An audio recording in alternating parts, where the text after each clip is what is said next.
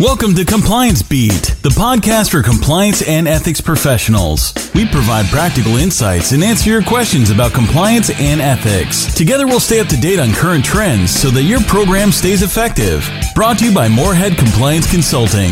Here's your host, Eric Moorhead. This time I wanted to talk a little bit about board of directors interaction, and specifically had a question recently about how to approach a board of directors who, shall we say, has been reticent or reluctant to engage on ethics and compliance issues or provide resources. So how do you engage a reluctant board of directors? We've had some past podcasts, several of the more popular podcasts that have been downloaded the most actually, talk a lot about training the board, interactions with the board. If you want to go back through our podcast feed and take a look at those, this is not a subject that we haven't covered before, but I wanted to talk about three approaches that you might take with a reluctant board of directors to engage them on compliance and ethics, on the importance of compliance and ethics, and maybe resources for compliance and ethics if that is an issue. I think the place that we tend to go whenever we engage not just the board of directors but a lot of audiences is what I've commonly called the negative case. If you've listened to my podcast before about making the case for compliance, you know that I believe that the negative case, although not unimportant, should not be the sole focus of your charge, your attack to try to get some victories for compliance and ethics in your organization. The negative case is important, but it should not be the sole thing.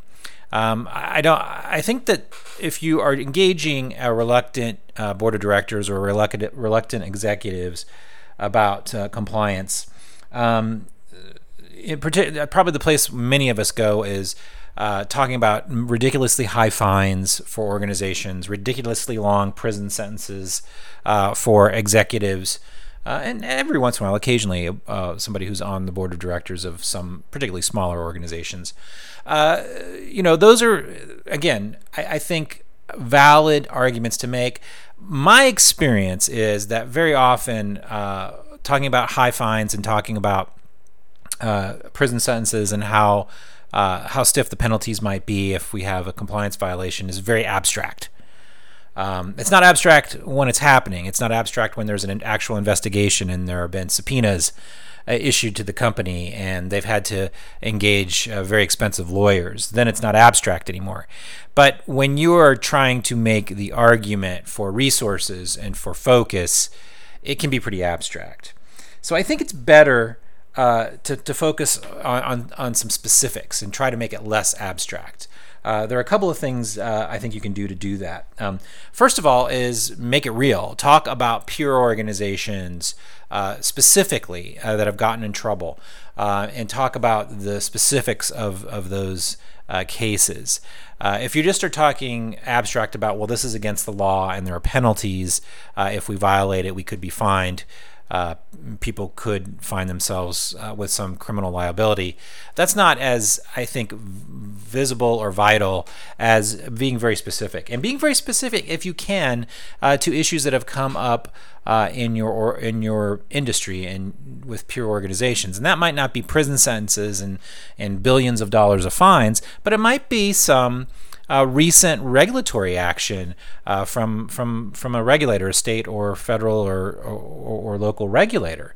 I think that you take whatever is going to be most relevant to the situation you find yourself in, even if it's not the headline stuff, even if it's not a Wells Fargo or something like that. You still want to make it relevant to the organization you're in. Personalize it as much as possible. Again, when we're talking about board members, this is not always true, but in some cases, board members are very isolated. If they're non-executive board members, they may be isolated from the day-to-day, and they may feel isolated both physically and mentally from the operations of the organization. So try to personalize why this is important. Talk about you know who's on your board of directors. Do a little bit of research. Find out what other organizations they are on the board of. Find out their history. Try to find a way to personalize the importance of compliance based on who they are and where they're coming from, what their roles were. If you've got a board of directors that's comprised primarily of CFOs, then talk about issues in the past that have happened with peer organizations, organizations they're going to be familiar with that involved misconduct by the CFOs and the danger that the CFOs themselves found themselves in. Personalize it. Make it interesting to your audience, as you would with any training or presentation on compliance that you would make. So find out a little bit about that audience if you don't already know. And try to speak to their experiences. Because their experiences, again, if they're non-executive members of the board, their experiences are very, very different from the day-to-day experiences of those that work for the company or are executives for the company. And then lastly, on this piece, on the quote-unquote negative case, focus on the cost to the organization, and not just fines, but lost opportunity costs. We've talked about this before in the context of why compliance is important. So speak to them in a language they understand. Talk about how organizations that are going through turmoil can't focus their resources and effort and the expertise of their employees on opportunities, on growing the business. Because we're all about growing the business, particularly if you're working for a publicly traded company. It's all about growth. It's all about moving forward in a positive way, quarter by quarter. And the best way to kind of reach the heart of board of directors is to talk about those bottom line issues. Talk about how this is going to really affect the business of the business. That's really important. Second way in, if you will, of the three ways I wanted to talk about today is to talk about, and this is sort of the flip side of the negative cases, talk about the added value of ethics and use terminology like added value that is going to mean something, again, to your audience. Talk about things like retention rates and how organizations that have a perceived ethical culture recruit more proficiently, recruit at lower figures, save money on salaries, and retain excellent personnel at a much higher rate. There are studies out there about that, and again, we've talked about this in prior podcasts, so I'm not going to get in too much detail about that, but that's just one example, is retention. Talk about reputation. Reputation is one where you can have plenty of both negative and positive examples that you can that you can provide depending on your organization and the industry you're in.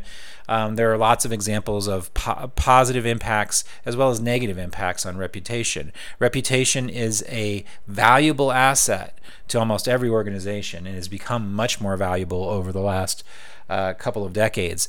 And these members of the board of directors are going to be keenly aware of reputational risks.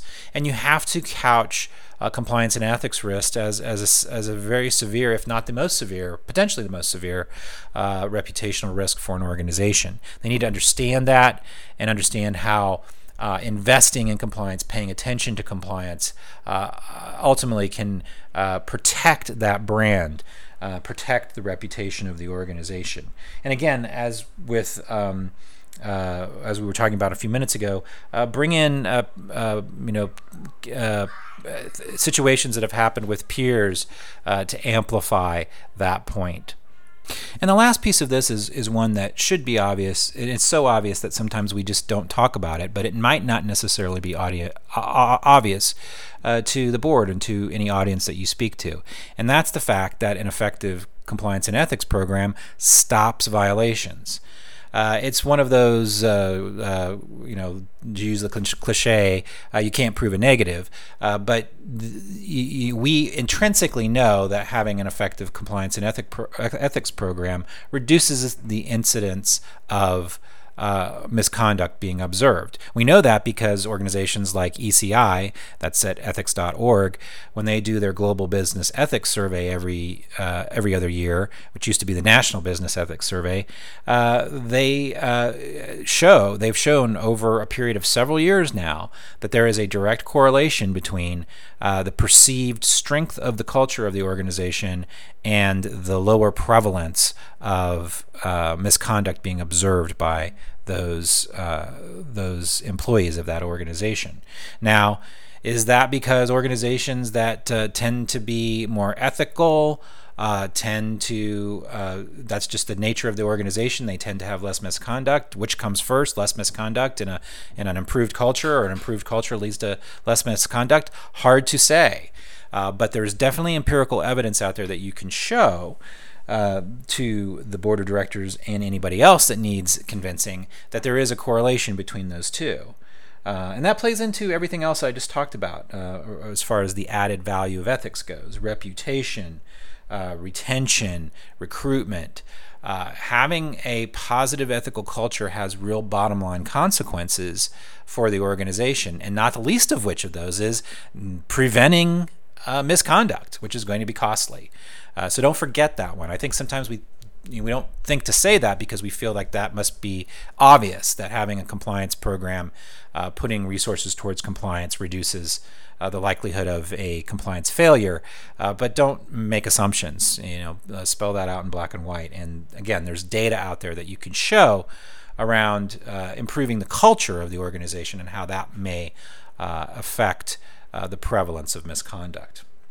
And then the third area that I would encourage people to consider if they are facing some reluctance or reticence from the board or some other audience is when you go in, particularly if you're going in front of business people, have an ask. Have something in mind that is going to be a tangible step that can be taken towards improving the compliance and ethics program at your organization.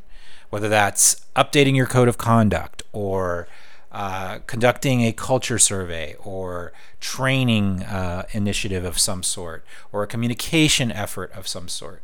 Whatever it is, have an ask. Have something tangible that you want them to know about, that shows that the organization needs something and what that need might be.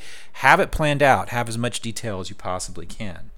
Again, assume that you're talking to people who aren't thinking about compliance as much as we are. These are not people that are listening to a podcast about compliance. Probably. Maybe they are, but probably not.